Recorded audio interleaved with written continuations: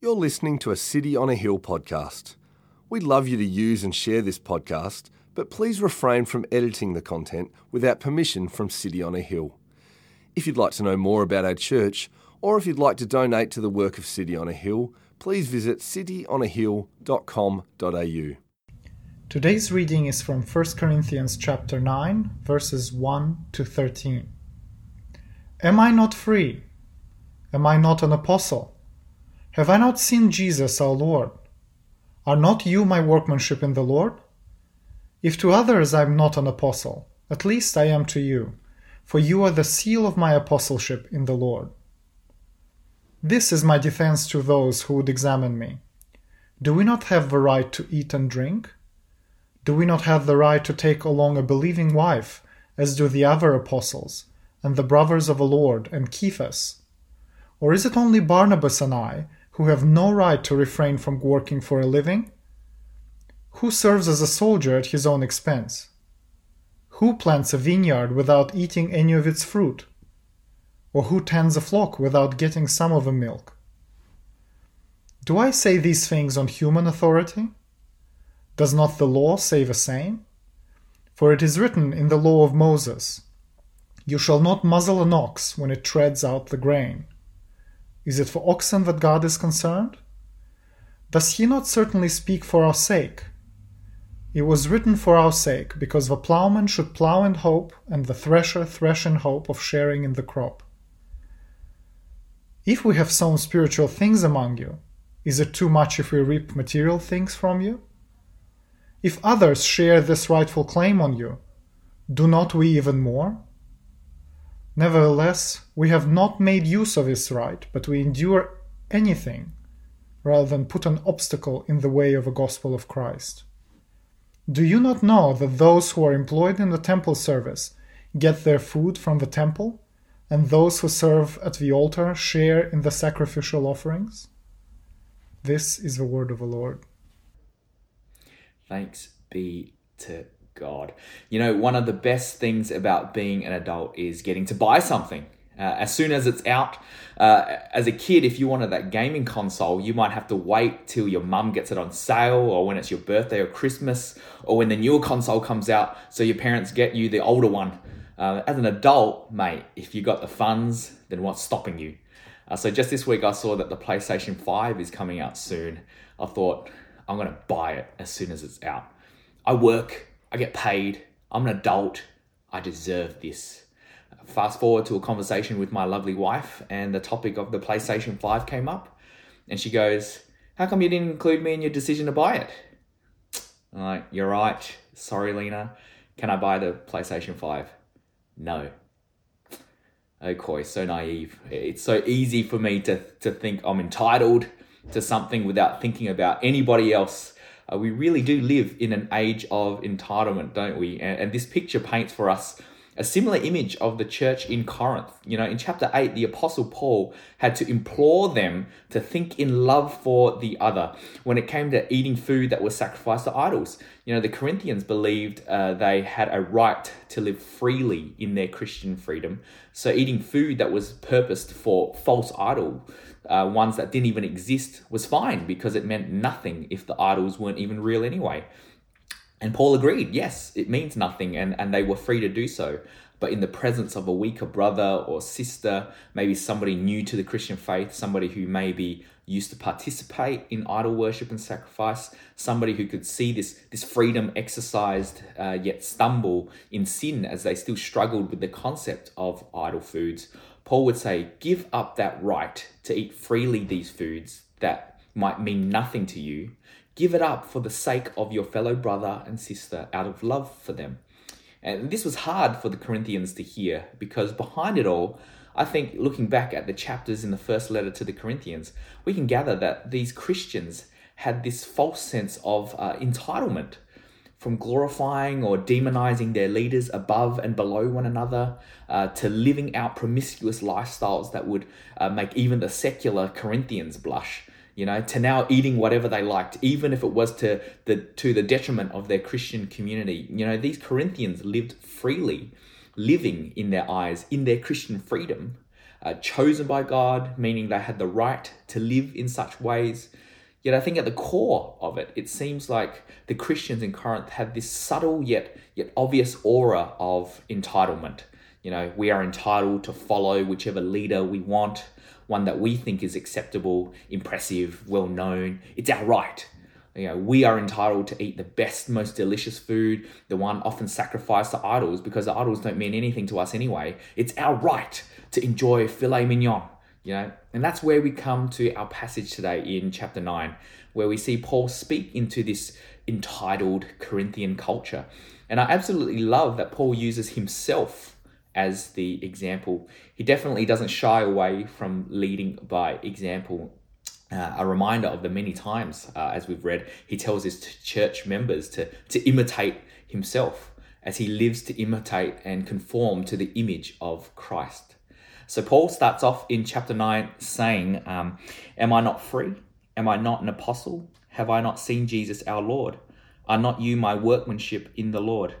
If to others I am not an apostle, at least I am to you, for you are the seal of my apostleship in the Lord. Some scholars have understood this to be Paul defending himself against how the Corinthians viewed him, but I think that's too much of a gear shift from what he previously said in chapter 8. I think Paul is instead affirming his case here of who he is, as it builds up his point about entitlement and a Christian's rights. He builds it up by saying first these rhetorical questions, which pretty much say, guys, for even me, an apostle, one whom has led you and planted your church, he paints the weight of his position as he begins to use himself as an example. Now let's go on to verse 3-7. This is my defense to those who would examine me. Do we not have the right to eat and drink? Do we not have the right to take along a believing wife, as do the other apostles and the brothers of the Lord, and Cephas? Or is it only Barnabas and I who have no right to refrain from working for a living? Who serves as a soldier at his expense? Who plants a vineyard without eating any of its fruits? Who tends a flock without getting any of its milk? As the Corinthians were pushing their rights, living out what they thought they were entitled to, Paul uses himself as an example as he says, actually, think about what I'm entitled to, what rights I have. I, an apostle, your very church planter, don't I have the right to have food and drink supplied to me in my ministry? Does a soldier provide his own rations in battle? Can a vineyard planter not get sustenance from the fruits he planted? Can a shepherd who cares for the flock not draw milk from them as he protects them those long cold nights? Of course they can. What more then should a soldier in a spiritual war be supported by his battalion? What more then should the church planter share in the fruits of his labor? What more then should a shepherd, a pastor to the flock, be supported by his sheep? William Barclay says, on every ground, Paul could have claimed the privilege of being supported by the church. Paul is essentially saying nobody ever labors in such roles and isn't supported by his efforts. The pastor can reap the support from his church. Doubling down, Paul even refers to the ox in verse 9, saying even the ox isn't muzzled and refrained from eating grain. It's treading as it works. More so would a person made in the image of God be treated differently. And thinking of today's culture, we've probably seen the two extremes in this topic of church and supporting a pastor. One extreme is the pastor who expects the Benz, the lobster and champagne, the mansion. If I have sown spiritual things among you, is it too much if I reap my private jet from you? Or the other extreme, thinking pastors and leaders who receive financial, material support are like parasites, living off other people in their church. So they err on the side of, if you're doing the Lord's work, you should do it for free. Churches that grind their pastors to the bone as they're doing the Lord's work anyway, without any sort of payment. But as we know, both extremes, I think, are quite problematic. And I think at the core of both these views, I think, again, is a false sense of entitlement. For the pastor expecting their church to pay for their 50k diamond rings on their fingers, they believe they are entitled to lavish materials and excessive living as they are in positions of power and great authority over such churches. They view their position as a right to affluent lives, and in their pride and sin, they take advantage of it through their church. Are thinking of, hey, I lead a church of thousands. They listen to my every word. I'm doing the Lord's work. Look at these numbers of people. I deserve these numbers, in my bank account. It's my right. A false sense of entitlement. On the other hand, for the congregation that expects their pastor to work for nothing, these churches believe they are entitled to have a leader that serves their every whim. And to serve us is to not ask or expect anything in return, not a dime. A thinking of, you're doing the Lord's work, it was freely given to you, you should be freely working for us. It's our right. And a false sense of entitlement. And I think both are wrong. One says, I can reap all the rewards because I deserve this from my success. It's my right. And the other says, I should be served and taken care of for my needs without the need to honor or assist in the needs of my leader, of my pastor. It's my right. Now, while the Corinthian church's immediate problem wasn't this issue of supporting their leaders, they were struggling with this same sense of entitlement. Because whether it's thinking you can eat and drink food from idols without it affecting anyone else, or whether it's thinking you have the right to a wealthy lifestyle because you're a church pastor of thousands, a false understanding of entitlement essentially says, I have a right to get what I deserve, no matter the cost to others. That in my freedom, I can live and do what I please as long as it's rightfully mine to do so. It is my right to gain this, to attain this, because I've worked for this, I've achieved this, I've done this. And yet, in this passage, Paul speaks of an entitlement that is actually biblical. Paul spoke of his rights, his entitlement, that weren't false or about him, but were true to the word and law. His examples of the soldier, the vineyard planter, and the shepherd were all humble illustrations in how the soldier, the planter, and the shepherd were well within their rights to receive the things that were necessary for their livelihood and would sustain them, like food and milk. And he backs it up by scripture when he refers to even the ox receiving food for its work in line with the law of Moses. So in the same way, a pastor would have certain duties that he must fulfill, and he cannot fulfill them for nothing. Biblically, he has that right. Verse 11 and 12, it says, if we have sown spiritual things among you, is it too much if we reap material things from you? If others share this rightful claim on you, do not we even more? See, in his example, Paul had every right to be supported by the church in Corinth. See, while the Corinthians thought they were entitled to follow whoever they wanted, live, eat, and drink as they please, it was Paul who was actually entitled. As Leon Morris puts it, Paul was fully entitled to receive from them a material harvest. They were entitled to share in the harvest, as he was the one who labored to produce the harvest, labored spiritual things among the church in Corinth. If anyone is actually entitled here, it's Paul. And yet after this long build-up, even with Paul making the point that he has genuine rights in this instance, he drops it on them, that even then, he chooses not to exercise it. He surrenders those rights, gives up this entitlement he had. Verse 12b, nevertheless, we have not made use of this right, but we endure anything rather than put an obstacle in the way of the gospel of Christ. Paul has his rights, but isn't interested in using them. He isn't interested in the benefits of support from his flock in Corinth. He serves the Corinthians freely while working another laboring job on the side to support himself. He renunciates the right to have what he deserved from the church. Why? because of the gospel. The gospel dominated his life. In 1 Corinthians chapter 2, it says, "And I, when I came to you, brothers, did not come proclaiming to you the testimony of God with lofty speech or wisdom, for I decided to know nothing among you except Jesus Christ and him crucified." Paul understood the good news of Jesus Christ as the most important thing in his life, and something to be shared and advanced throughout his time on earth. Even the slightest chance that anything could hinder gospel advancements, he would do his best to get rid of those obstacles.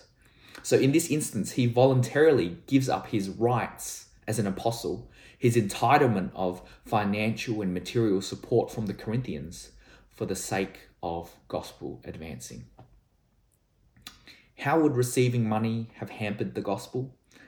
Some scholars have brought up possible stumbling blocks, maybe potential converts shying away from converting if they think there are financial strings attached, maybe Paul becoming content and lacking zeal to serve the church who pays him. Also, by serving the Corinthian church freely, thereby working a separate labor job on the side, it meant meeting non-believers in his lower class labor job with great opportunity to share the good news of Jesus to them in his other job. See, whatever things hindered Paul, we aren't told exactly here. But what is evident is that Paul refuses to exercise his rights for the sake of the gospel.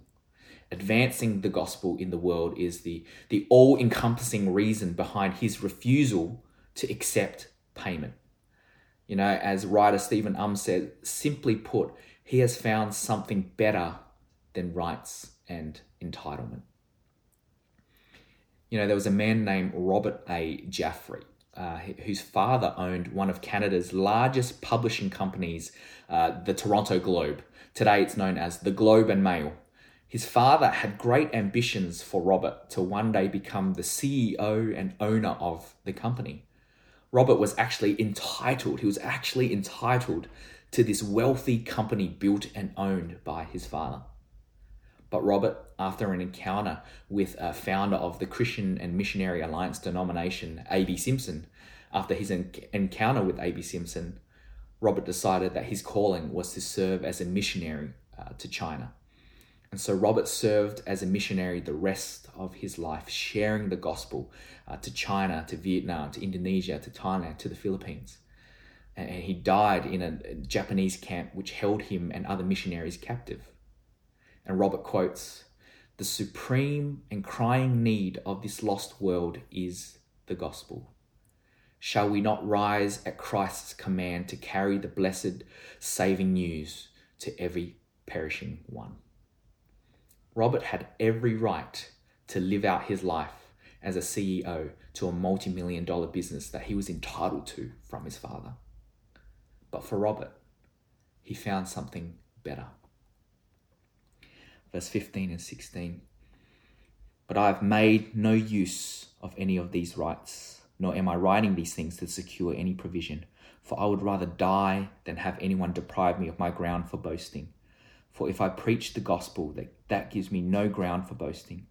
For necessity is laid upon me. Woe to me if I do not preach the gospel. Woe to me if I do not preach the gospel." For people to hear and know the good news of Jesus Christ was the dominating theme in Paul's life. So much so that he would rather renunciate his rights if it had the slightest chance to hinder that good news being preached. And that is quite remarkable. It definitely makes us reflect in our own life. Does the gospel trump everything enough that we would be able to refuse what we are entitled to for the sake of its advancement?